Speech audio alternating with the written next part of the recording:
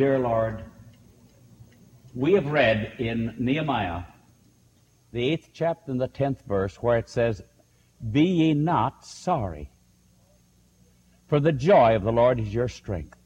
Lord, we don't want to belong to any sorrowful religion. We want to belong to the joyful religion of Jesus Christ. And you've told us that song is a weapon that can always combat the evil one. Help us, Lord, to rejoice and sing and praise your name as we move toward the heavenly harbor. Thank you for hearing us. Thank you for healing now that is resting upon each listener in a very special way, to the fullest extent of your infinite love and wisdom, in Jesus' name. Amen. And I was greatly impressed with Nehemiah 8:10, where it says, "Be ye not sorry." And I've thought many times, isn't it a tragedy to see a sorry Christian, a person who has a sorry religion? My. The Lord says, don't do that. Don't go like a mourner all the way to your Father's house. And so I have duplicated a few songs, and I'm not sure that you, dear ones, even know these songs. So we want to teach them anyway, or refer to them to our listeners. The first one has been adapted from the song called "Standing on the Promises of God," and we have changed the words a little, "Munching on the Promises of God." And the reason we've changed the wording is because you remember in Hosea chapter 6, verse 1, it says, "He will heal us." And in Jeremiah chapter 15, verse 16, it says, "Thy words were found, and I did eat them." We're going to develop this a little more fully in our next session together and explain how actually I taught people to munch on the promises of God. And we're going to refer to the croutons and how we used to, back home, like the croutons. You know, they're still selling the croutons. Around Thanksgiving and Christmas time, they go over big. These good, hard pieces. And now they have flavored them up, Pastor, in a beautiful way. God's words already were flavored when they came forth from his mouth. So Jeremiah could say, "Thy words were found, and I did eat them." The Lord is delightful. I remember sometimes I've said to people about the promises, I've said they're delicious. And the audience would snicker. And I said, why shouldn't they be delicious? Jeremiah said, "Thy words were found. I did eat them." Do you think that the Lord is going to give us any word that's not delicious? You see, because they come from the very source of deliciousness.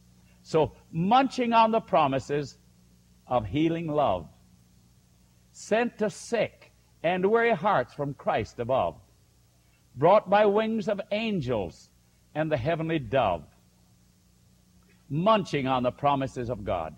Now, we have almost quoted sentence by sentence or phrase by phrase healing promises.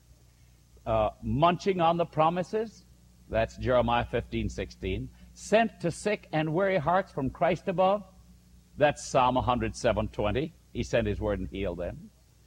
Brought by wings of angels and the heavenly dove. Every act of the ministry of Christ was joined by angels, and the heavenly dove, the Holy Spirit. So every healing of Christ was participated in by angels, by the Holy Spirit, by Christ. Now he's invited us to unite with him. So they're angels, the Holy Spirit, Christ, and we who are his messengers. And then, so it says, munching on the promises of God. Then the chorus is munching, munching, munching on the promises of God, our Savior. Munching, munching. I'm munching on the promises of God. Some time ago, about 4 years ago, Pastor, we started improvising or changing, adapting the words from standing to munching. And as I looked in the face of the audience, I would see sort of an incredulous look. Munching? Munching? They almost wondered whether it was good, or whether it was beautiful, or whether it was delicious, or whether it was ordinary. I said, yes, that's what we do. Thy words were found, and I did eat them. Keep remembering Jeremiah 15:16. Don't think that you're out of place in munching on the promises of God. Don't think you're out of place in saying, how do you munch? Thank you, Lord, for your healing love. Thank you, you've said, I am the Lord that healeth thee. Thank you, you've said, he will heal us. Thank you, Lord, you said to the leper, be thou clean. And you're saying the same thing to me, be thou clean. And now, Lord, I'm just relaxing. I'm drinking in. I'm masticating. I'm assimilating your word as I've been taught in that beautiful book, The Ministry of Healing, page 122. It says, received, assimilated. They're the strength of the character, the strength and the courage of the life. Now, this goes something like this. And maybe none of you know this. If you do, either hum along with me, and I'm sure you've never heard of this before, have you, Damon?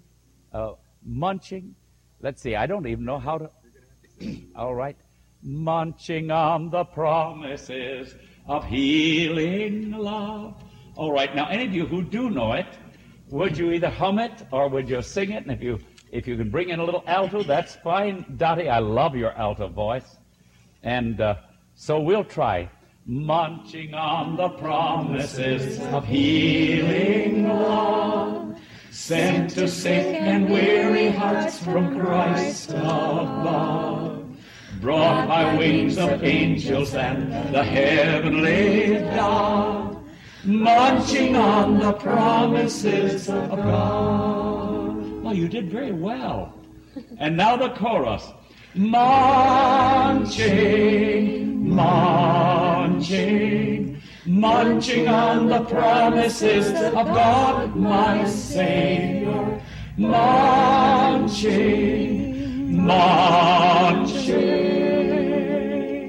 I'm munching on the promises of God. And you out in your homes, you can pick up this song and you can sing it because you've heard it and you'll be practicing it. Now the second stanza, as I adapted it, goes like this. Munching on the promises that cannot fail when the howling storms of doubt and fear assail. Oh, doesn't the devil haunt us with these howling storms of doubt? The devil says, you don't really believe it. By the living word of God I shall prevail. Munching on the promises of God. Let's try it together. Munching on the promises that cannot fail when the howling storms of doubt and fear assail. By the living word of God I shall prevail. Munching on the promises of God. Munching, munching, munching on the promises of God, my Savior. Munching, munching, I'm munching on the promises of God. I want to tell you, friends, when I began learning 30 years ago that it was my privilege to munch on the promises instead of the old bone of doubt that the devil wants to put in my mouth, it made a world of difference. You see, when I munch on the promises, I'm thinking about the Lord, Jesus. He is the Word made flesh. And all the promises are actually Jesus. When we claim a promise for wisdom in James 1:5, if any of you lack wisdom, actually we're claiming Jesus. For 1 Corinthians 1:30 says, Christ is made unto us wisdom.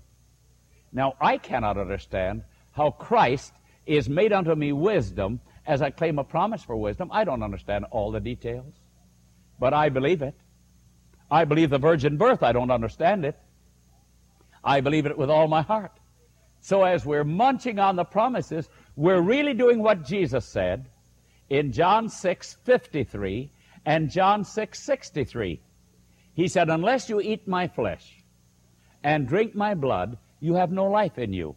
And then shall we all turn to the 63rd verse, if you brought your Bibles today, John 6:63. And you'll notice here what he says, it means to eat his word, to eat his flesh, to drink his blood. How do we munch on his flesh? How do we sip at his blood. John 6:63. Here it is, together. It is the Spirit that quickeneth. The flesh profiteth nothing. The words that I speak unto you, they are spirit, and they are life. So as we munch on his promises, wonderful things can take place. Now, so we're advocating that we sing away our worries, our sickness, and here is a quotation from my favorite author. Oh, how beautiful it is. And it is based on 826 texts of Scripture. 826. If God gives us one Scripture, he means it. If he gives us two, he must be emphasizing it. If he gives us a dozen, brother, he really must mean business. He has given us 826 texts of Scripture because singing, rejoicing, praising the Lord is a weapon. And here's how my favorite author words it. Song is a weapon that we can always use against discouragement. As we thus open the heart to the sunlight of the Savior's presence, we shall have health and his blessing. Isn't that tremendous? As we open our hearts to the Savior's presence, you see, as we sing, his presence saturates us. The Bible says so. Psalm 22:3 tells us that God actually saturates the praising spirit. As we sing his praises, the Lord Jesus comes down in a very outstanding way, far more than in prayer. And the text says, O thou that inhabitest the praises of Israel. I'd read that for 25 years before I knew what it meant. Because the word inhabit and the word Israel, you know, kind of threw me, some of these almost archaic expressions. But in the modern language, it would be this. God saturates the praising heart with his presence. And in 1 John 5:12, he that has the Son has life, you see. Oh, how many times I have found in my own life as I begin to praise the Lord in a mysterious way, known only to God. He comes down and he fills me with his presence. And there's healing in his presence. Oh, thou that dwells, that saturates the heart of the praising individual with his presence. So now, we have another little song here. But before we sing it, during our healing laboratory programs, a number of questions have come in. And I think it would be only appropriate that during our singing and our teaching others to open our hearts to God's healing love by singing, that we would answer some of these very, very earnest, sincere questions. I've asked Pastor Verstey if he will present about 4 of these questions now before we sing again. One person has this question, Pastor Coon. Do you believe like Christian Science? That's a good question, isn't it? Before I answer it in full, let me state that 1 Peter 2:17 says, honor all men. While I may not believe as other people do fully, I am not to dishonor them. I am not to look down upon them just because they may not understand the Word of God as I do. 1 Peter 2:17, honor all men. So I honor all of my friends of the Christian Science profession. I honor, by God's grace, my friends in all other denominations. But there's a difference between honoring the person's sincerity and believing as he believes. No, let me give you an experience I had with a very fine Christian Science friend. He was asking me if I didn't believe as they do, something like this questioner. And I said, you have something wonderful. I said, you people are possessed of positives. It's beautiful, your positives. But I said, I have something even better. I said, now, I don't have to deny the existence of evil. I said, to show you how powerful my God is. My God admits evil. Now, and then he says he will overcome the evil. Hebrews 2:14 and 15. He says this is his power. He says there is sin. He said all have sinned, Romans 6:23. He admitted that the wages of sin is death. That's Romans 3:23 and Romans 6:23. I said, don't you see how much more powerful a God is who admits evil, who recognizes sickness, and then conquers it? I said, it takes a much bigger God to do that than for him to come along and say, I don't know there is any evil. Well, then what is he conquering if there is no evil? If there's no sin and sickness, what is he conquering? But he comes to me and said, my friend Glenn Coon, there is sickness. You are sick. But my power will relieve you of this sickness. I am the Lord that healeth you. And my beautiful friend, the Christian Scientist, smiled. A new thought was accepted into his mind. And so I'm very grateful to the Lord that we don't have to deny any facts. We reach up to him who said in Matthew 28:18-20, Jesus said, all power is given unto me in heaven and earth. I'm powerful. I'm powerful enough. And in the Old Testament he said, when I saw you so sick, when I saw you in your blood, I said to you, live, live. He doesn't deny the fact that there's sin and suffering and bloodshed.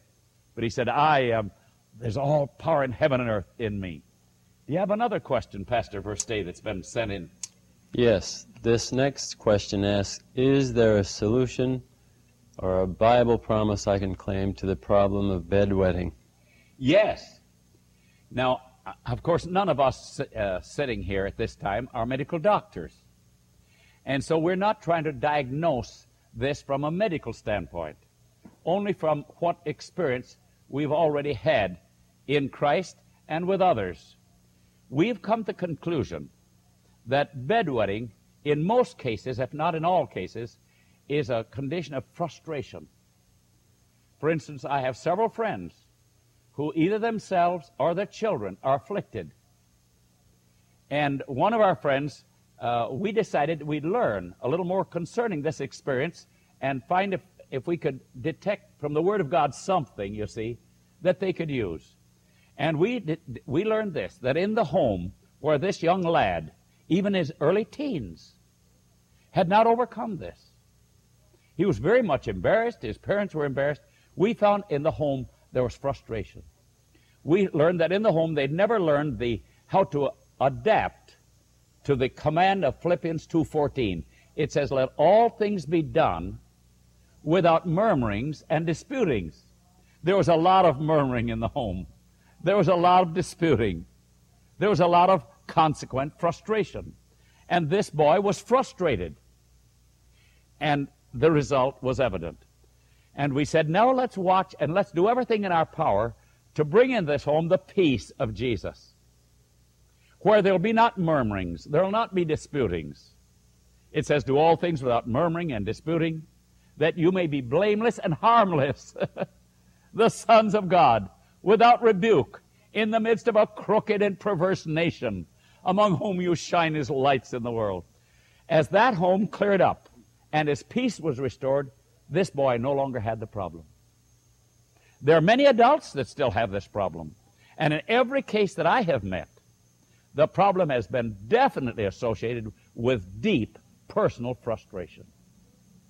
So we can come to the Lord and turn to Jesus and say, turn your eyes upon Jesus. Look full in his wonderful face, you see. For Isaiah 26:3 says, thou wilt keep him in perfect peace, whose mind is stayed on thee, because he trusteth in thee. So as these huge personal, family, marital problems come up, we can turn to Jesus and claim his promises for wisdom. There's one other question here, Pastor Coon. I often think of leprosy as a very ancient disease, but here someone writes in and asks, is there a promise I can claim for my friend who has leprosy? Yes, and many years ago, if a person had put that question in, I'd have thought they're almost out of their mind, especially here in America. But we have had some experiences ourselves with lepers. A lady from America came down to the mission field where my wife and I were missionaries, she and her husband. They ate at our table. And bless your heart, we learned that she was afflicted with leprosy. You can imagine the first reaction on our nervous system. We've eaten with a leper. She's used our silverware. She's drunk out of our cups and glasses. This lady learned something about God's power, and there's a promise. And the promise is the same promise he gave to the leper as recorded in Matthew 8, verses 1 and 2.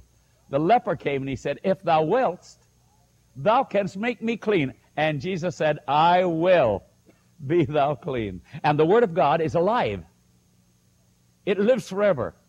That lady came back. She took the medicine that science had prescribed. And I wouldn't say whether the leprosy was cured or arrested. I'm not knowledgeable enough in the medical terms. But she's had no problem since. So what the Lord has done for her, he can do for us under like faith and like circumstances. Let's take one or two more questions, and then we'll try another song. Pastor, this next one is one I think that all of us have asked at one time or another. How can I tell if healing is divine? Now that is a tremendous question. Let us quote two or three texts first. First is 1 Peter 2:17. Honor all men. Many individuals have come to me through the years, and they've asked me questions about certain so-called healers. I think that one that they've asked me about more than anybody else has been Oral Roberts. I remember we were holding a series of meetings out in California several years ago, and there was a division in the minds of some of the people. Can you believe that Oral Roberts' healings are of God or not? And I said, now, first of all, they said there are a couple of ladies in this church family that are planning to leave California and travel several hundred miles to his place for healing. They said, you'd be surprised at this and smile a little. Would you go over and tell them not to go? I said, I'll go over. But I'll not tell them not to go. What? I will go. So as I went and knocked at the door and entered the home, one of the first questions, I said, I understand that there's sickness here. One of the first questions was, tell me, do you believe that Oral Roberts is a Christian? I said, absolutely. And why? 1 Peter 2:17. Honor all men. I have no proof that this person or that person or some other person is not a Christian. In fact, I have done some studying in the background of this one Christian to give us more light on how we should view people who may be used of the Lord in a certain degree of healing. I learned that Oral Roberts was sick unto death. I think he had TB. A man of God came into where he was, placed his hands on him, and Oral Roberts was healed, completely healed. And his reaction was, as I've heard the story, and I think I have it right, oh, Lord Jesus, look at what you've done for me. I'd like to share your blessings with others. Wouldn't it be a tragic thing for me now to do what God has never authorized me to do? God has never authorized me to judge somebody else's healings. In Matthew 7, it says, judge not that you be not judged. You see? So God has given me the privilege of witnessing to Jesus. Acts 1:8. I can tell people what a wonderful Savior He is, but God has never given me the official position as a judge. And whenever I start judging people, I'm out of the witness chair in the judge's chair. Can you imagine a man walking to a courtroom? They've asked him to come in as a witness, and he starts stalking up to the judge's chair. And he said, I'm going to sit in the judge's chair. And they said, no, no. And the bailiff will chase him out. You have no credentials as a judge. You are called to be a witness. And Jesus says, you're my witnesses. What a tragedy for me to get out of the witness chair and get over in the judge's chair and look down my long nose and say, I tell you, because this man doesn't understand Scripture as I do, he's not of God. So I said to these ladies, yes, I believe in his Christianity. He doesn't understand all the Bible as I do. But I have no right to judge a man's motives because he doesn't understand Scripture as I do. You remember Apollos was met by Aquila and Priscilla, and they guided him in a more light. But they didn't climb the judge's chair and start judging him, you see. In fact, in Isaiah, the 58th chapter, we are told that one of the big reasons why we're sick is because we are beginning to judge people. It says, stop pointing your finger at others. Now, when I point my finger at the beautiful ministry of Oral Roberts or anyone else, and I start judging his motives, you know what? I'm pointing three fingers at myself. And the Bible says the first finger I'm pointing at myself is Romans, the 2nd chapter and the 1st verse. It says, when you condemn another, you're condemning yourself. And the second is, it says, since I'm guilty of the very thing that I'm condemning someone else, it makes me a hypocrite. Matthew 7, 1-5. Then since as I have gotten into the wrong chair, the judge's chair, which belongs exclusively to Jesus, John 5:22, it says, the Father judged no man, only the Son. All judgment is committed to the Son. Not even an angel judges. The Father doesn't judge. Now, when I start getting into that chair, it makes me an associate Antichrist. 2 Thessalonians 2:2-4 says, the Antichrist, the man of sin, will try to take Christ's chair. So as I sat down and chatted with these ladies, do you believe that the Lord has healed people through Oral Roberts? I said, I have no reason in the world to disbelieve. Well, they said, we're interested. But I said, let me share with you this. You don't have to go 500 miles to see Oral Roberts. Jesus says, lo, I'm with you always. He's right here. So why don't we look up into his face? Why don't we claim his promise? You don't have to go. The Bible says the Word of God isn't across the sea somewhere. You have to go over there. It isn't up in heaven. You have to travel there. It isn't down in the depths of the ocean. It says he's right with us. I said, how would you like to open God's immutable, healing, loving, healing Word? And we'll ask God's healing love to flow your way. And we did that. And I think, Pastor, before we go to the next question, we ought to again, for several sessions, we've been claiming God's healing love. I've been claiming His Holy Spirit all through the sessions. And we want people to do that in the next session as well. And though we may not be praying a long prayer for healing, the big thing is to open our hearts continually to healing. And we prayed for these dear ladies, and I want to tell you, the change that came over those ladies is tremendous. So, how can we tell we don't have to be judges? Aren't you glad? But we do know that Jesus says, I will heal you. So why don't we right now, not wait for the close of this service, why don't we right now again ask the Lord to send His Word and heal? And let's ask Him, among the healings that we want to place at the apex, the zenith of this, that He'll heal us of our tendency to judge people. Dear Lord, wherein we have judged other Christians. When Jesus said to John, when John said we saw somebody casting out devils in your name and we told him quit it, and Jesus said don't do that. Lord, help us not in the last days of human history when there are so many that are true, and of course there's so many that are false because you've said so. Help us, Lord, not to engage in this awful sin of judging others, but help us to look to you for healing. Thank you now, Lord, as the earnest, ill, the afflicted ones are now looking to you as we sing, as we pray, as we read your word. Thank you, there's healing. We don't have to race around the country. Right now we look to you. And Lord, help them to open every fiber of their being to your healing love right now. Thank you in Jesus' name. Amen. All right, we have another song that fits right into what we've been studying together. It is Revive Us Again. And I don't think, Damon and Mary Lou, that you've ever heard this song. It goes something like this, and I may not pitch it right. revive us again. With his stripes we are healed. What a blessed Redeemer to cure and to shield. Hallelujah, thine the glory. Hallelujah, amen. Hallelujah, thine the glory.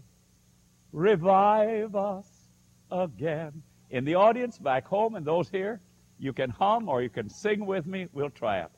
Revive us again. With his stripes we are healed. What a blessed Redeemer to cure and to shield. Hallelujah, thine the glory. Hallelujah, amen. Hallelujah, thine the glory. Revive us again. And I feel revived just in singing it, don't you? Our Lord is the great revival of all human history. He revives us spiritually, mentally, and physically. And now for a few more questions, Pastor. This next one is one that so many honest people are asking. Is acupuncture scientific? Well, thank you for asking the question. And first of all, I'm not a scientist. You know, it's a wonderful thing for a man to keep his place. And if a person who is not a scientist is to answer whether a thing is scientific without a thus saith the Lord, you see, is for him to assume a role that'll destroy himself. And I would like, as I share with you a text of Scripture, I would like to share with all our people back home this Scripture, which is Ecclesiastes chapter 7, verse 16. And I pray to the Lord that the Lord will help us all to read this and to reread it, to munch on it, to study it, to ask God for the Holy Spirit to impress it upon us. Now remember that what the question was, is it scientific? Now notice Ecclesiastes 7:16. Shall we all read it together? Be not righteous over much, neither make thyself over wise. Why shouldest thou destroy thyself? Now this is dealing with two phases of human thought. One is the phase of being over righteous, righteous over much. Now many people have not understood this because the Bible says that we are righteous in Jesus. We should be righteous. We should be righteous, but this says don't be righteous over much. What would that mean? That means don't be conscience for somebody else. Just like we covered in the last question. And then it says, neither make thyself over wise. Now, the Bible does tell us to be wise. You'll find statements and promises all through the Bible of wisdom. But what is it to be overwise? It's to claim to be scientific when I'm not a scientist. It's claiming that I know what other people should do. I don't know whether acupuncture is scientific or not. I can tell you this. We have a very, very dear doctor friend of ours who is practicing it. And the Lord, I think, has used it to bless very much. We have a friend who is a dentist. This dentist has taken these treatments for many months. The doctor who administers them is a beautiful Christian. And I've noticed that as he administers this, neither the dentist who receives it nor the medical doctor who gives it is saying anything about any word of God not being true. So Isaiah 8:20 says, to the word and to the testimony, the law and the testimony, if they speak not according to this word, there's no light in them. The doctor who is giving this treatment has never said, now, since you're helped by this program, I want you to know that this part of the Bible has been changed. Oh, then we'd know it at once, that this association is wrong. It doesn't mean that the procedure itself would be wrong, right or wrong. It would mean that the man was wrong in how he adapted it. Now, many people may adapt this in connection with some Oriental philosophy that's totally unbiblical. But the Oriental philosophies breathe also. Shall I stop breathing because some Oriental philosophy is wrong and they breathe? You know, in the early Christian era, the early Christians found the pagans were engaging in a lot of physical exercise. So the Christians stopped exercising. Shall I stop breathing? Shall I stop looking? Shall I stop listening? Because people who have the wrong philosophy breathe and they see and they listen. No, no, no. But this specific doctor and other doctor friends of ours who is administering this, in no way are they relating this to the thought that some part of the Bible needs to be changed. So I thank the Lord we don't have to be judges. Oh, you know, it hurts me, it wounds me very much when I find people who are so quick to judge what somebody else is doing. They don't know. They don't know what they should know, namely, Isaiah 30:15. In quietness and confidence shall be your strength. I've told often about the lady who stood to make a commitment in one of our meetings. You'll get it in many of our tapes, and I think it ought to be repeated more even than I'm repeating it. She stood to make a commitment. She was not a member of our particular church family. But we made the call so broadly that anyone could make a commitment to the Lord as they understood the Lord. And the moment she made this commitment, a member of our local church family got up quickly, hastily from where she was as the meeting closed, made her way through the pews hastily, made her way down the aisle. When she got within about 10 feet or so of this lady, the lady raised both hands. She said, lady, please, just pray for me and shut up. So when you and I are tempted to be know-it-alls, when we're tempted to know what everybody else should do or what anybody else should do, let us say, oh God, help somebody to pray that I'll shut up and help me to fulfill their prayer. All right, do you have another question, Pastor? Yes, this person asks about your personal experience, I think. I have heard, Pastor Coon, that you have cancer. Do you have it now, or has the Lord healed you? That's a good question. In 1953, I was told that I had cancer. This medical doctor was an outstanding man, an outstanding medical doctor. I took the treatment that he gave. 9 months later, he gave me tests, said there was not a sign of it. That's 1953.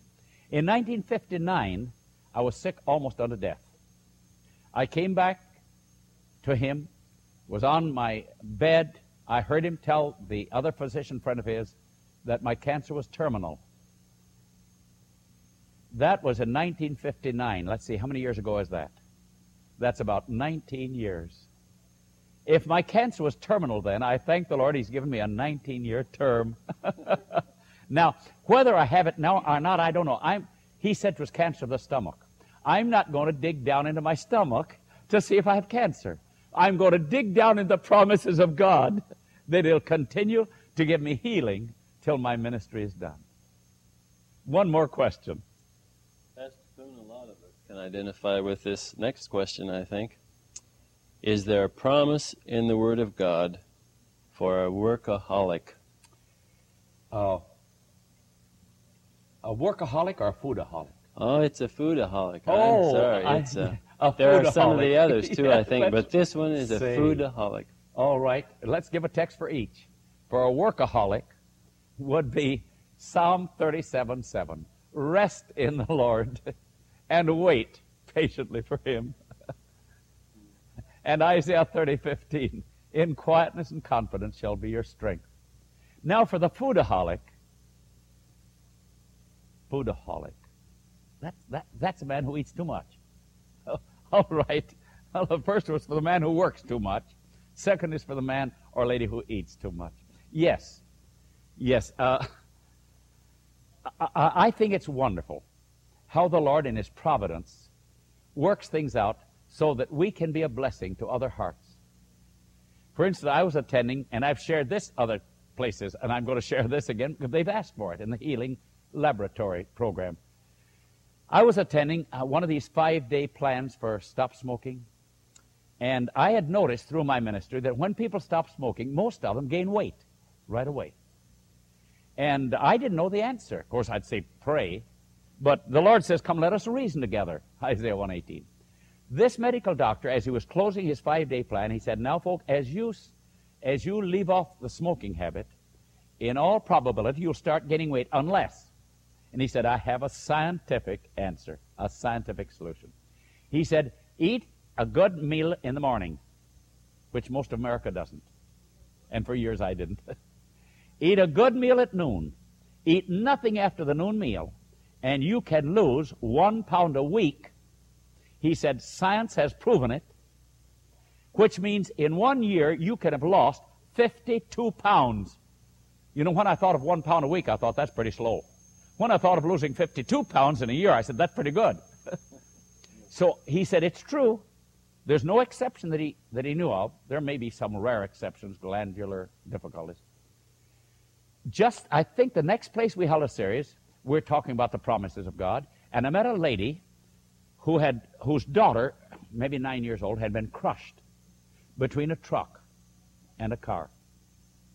And the mother, of course, in frustration, began to eat and gain weight and gain weight and eat and gain weight. And there's something that seems to be related between eating and gaining weight. and I saw her one day that week during our series. She was walking up the road, and as she neared me, her face just beamed. She said, Pastor, I have a promise from God for my obesity. And she was smiling, and she was bubbling over with joy. I said, what is it? She said, it is Psalm 22:26. And for the life of me, I didn't know what it said without looking to it. She said, it says, the meek shall eat and be satisfied. And I thought, oh my. I thought to myself, the lady certainly has twisted that text. But she hadn't. In a book by my favorite author entitled Testimonies to Ministers, page 111, it says, no human mind can possibly probe the depths of one single promise. It says one person will view it from one angle, and he's thrilled. Another person from another angle. He's delighted. No human mind can probe the depth of a single promise. But we can enjoy them. You see, because God's Word is infinite. It's like a diamond, multifaceted, you see. And I'd always thought of that promise. Now I remembered it. I thought it meant when a man is starving, God will give him food, you see, if he claims the promise. But she took it to mean, I will be satisfied when I've eaten enough. And she said, it works, Pastor Coon, it works. I said, well, thank the Lord. Now I had what the doctor had said about eating no meal after the noon meal. I had what the lady had claimed from God's Word. The next series we went into a church where there are many of these people who eat and gain a little weight, you know. And one of them was about 4 foot tall and 3 foot wide. And she said, Pastor, what can I do for obesity? I said, I know. And all I knew, somebody told me. I said, leave off the meal, anything after the noon meal, and claim Psalm 22:26. And you can lose how much? 1 pound a week. She said, all right, I'll do it. 5 days later, I believe it was, she reported. She said, I did exactly what you suggested. Now, how much should she have lost in 5 days? If you lose 1 pound in a week, how much should you lose in 5 days? 5/7 of a pound, right. Rather deep. 5/7 of a pound. She had lost 15 pounds. Now I know what the Lord means when he says in Ephesians 3:20, now unto him that's able to do exceeding abundantly above all that we ask or think. Tremendous, tremendous. She ate the next day and gained 3 pounds back. Now, there are several others in the same church. I won't go into detail, and they had the same experience. One lady I'll have to tell you about, she said, she was a teacher. She was a big, tall lady. She said, I've gone all over the country trying to lose weight. I've tried every program I can think of, none of them work. I told her the same thing. Eat a big breakfast, eat a good dinner, eat nothing for supper. Oh, she said, Pastor, I eat my big meal at night because I'm in school. I eat just a little lunch in school. I said, switch your big supper to the big breakfast. She said, Pastor, if I don't eat supper, I can't sleep. I said, claim the promise of Proverbs 3:24. Thou shalt lie down and thy sleep shall be sweet. All right. She came back maybe 3 days later. She said, Pastor, I did what you recommended. She said, at night, I claimed the promise that God would make my sleep sweet. I slept like a log. You know how a log sleeps? Doesn't move a limb. It doesn't move a board foot. And she said, I'm losing a pound a day, not a pound a week. Isn't it wonderful? Now I think, friends, that as we're nearing to the close of this session, I think that we ought to throw in Isaiah 58 for all of us. The 58th chapter of Isaiah is most important for healing. In the 8th verse, we'll read this. Shall we turn to it and read it together? Isaiah 58. And we'll read the 8th verse together. And then we'll just briefly summarize what are some of these conditions. 8 together. Then shall thy light break forth as the morning, and thine health shall spring forth speedily. Let's stop there. Thine health shall spring forth what? Speedily. Back about, maybe nearly 30 years ago, we were giving a radio series in Nashville, Tennessee on the topic, Prayer is Power. I had a friend of mine who had been in college with me. We had taught school together, and he had always been a melancholy type of individual, always wanting people to help him, always wanting us to pray for him. I'd prayed for that man I don't know how many hundreds of times. It didn't seem to help. He was still had that same long face like a mule, you know. His lower lip cupped like the mule to take the evening offering, you know. And that was his religion. And as I was giving this series, he and I were writing back and forth. And he was saying, Glenn, he said, I'm not getting any better. And I said, Al, in Isaiah, the 58th chapter and the 8th verse, in fact, the whole chapter says, if you will be others-centered instead of self-centered, your health will spring forth speedily. I said, the sick, according to Isaiah 58, one of the very greatest therapies for a sick person is to immediately forget his sickness and immediately finding somebody else who is worse off than himself and pray for them. The Holy Spirit had impressed me to do that all through school.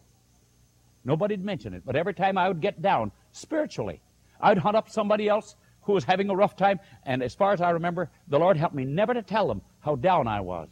I'd pray for them, and when I went back, I was well, spiritually. So I said, Al, I want to strongly, earnestly urge you to hunt up somebody and several others who are having a rough time in their experience. And you pray for them, think about them, encourage them, forget your ills. He was still able to be around. But I know that if I'd had the melancholy look that he has, even though I'm well, I'd be sick. Any well person could be sick with that face. Not the features, but the melancholy. I said, I earnestly solicit, Al, just try it. Try it, Al. God promises. He cannot lie. A few days later, friends, I received a letter from Al. He said, Glenn, I did what you told me. He said, I have started hunting up people who are in trouble. I've never told them about my ills. I've gone to them and prayed with them and encouraged them and blessed them. And he said, I can't feel an ache nor a pain. Oh, friends. Oh, we know so many people. I'm thinking of a friend of ours. If that lady would have just once forgotten her ills, instead of saying, I need your help, I need your sympathy, I need, to say, the world needs me. The world needs my smiles. The world needs my sympathy. Everywhere I go, with everyone with whom I brush shoulders, they need my encouragement. God says, your health will spring forth speedily. Oh, how important it is. Now, I don't know just how many minutes we have left, but I believe we have about 5 minutes. And in these 5 minutes, I thought it'd be well if we'd open our Bibles once more to Psalm 107, verse 20. And here it says, and the 17th verse tells us, that people make fools of themselves and they draw near to the grave. Then the 19th verse says they cry to God and he hears them. And now the 20th verse together. He sent his word and healed them and delivered them from their destructions. Let us together pray a prayer. And those of you who are listening, those who are viewing, those of you back home, wherever you are, I'm going to pray a prayer, and if you'd like to repeat phrase by phrase together. Our Father in heaven, we come to you. We come to you. Through Jesus, our physician. Through Jesus, our physician. We're claiming your promise of healing. We're claiming your promise of healing. To heal those that are viewing. To heal those who are viewing. To heal friends of ours who are ill. To heal friends of ours who are ill. And to heal our selfishness. And to heal our selfishness. That focuses on our own needs instead of theirs. That focuses on our own needs instead of theirs. You've said you're sending your word. You've said you're sending your word. Lord, we believe it. Lord, we believe it. We thank you that you're doing it. We thank you that you are doing it. Your healing love is flowing their way. Your healing love is flowing their way. Help them to voice it. Help them to voice it. Help them to believe it. Help them to believe it. Help them to sing it. Help them to sing it. Help them to testify it. Help them to testify. Everywhere they go. Everywhere they go. And now, dear Lord. And now, dear Lord. With the stripes of Jesus. With the stripes of Jesus. We're healed. We are healed. To the fullest extent. To the fullest extent. Of your infinite love and wisdom. Of your infinite love and wisdom. In dear Jesus' name. In dear Jesus' name. Amen. This media was brought to you by Audioverse, a website dedicated to spreading God's Word through free sermon audio and much more. If you would like to know more about Audioverse, or if you would like to listen to more sermons, please visit www.audioverse.org.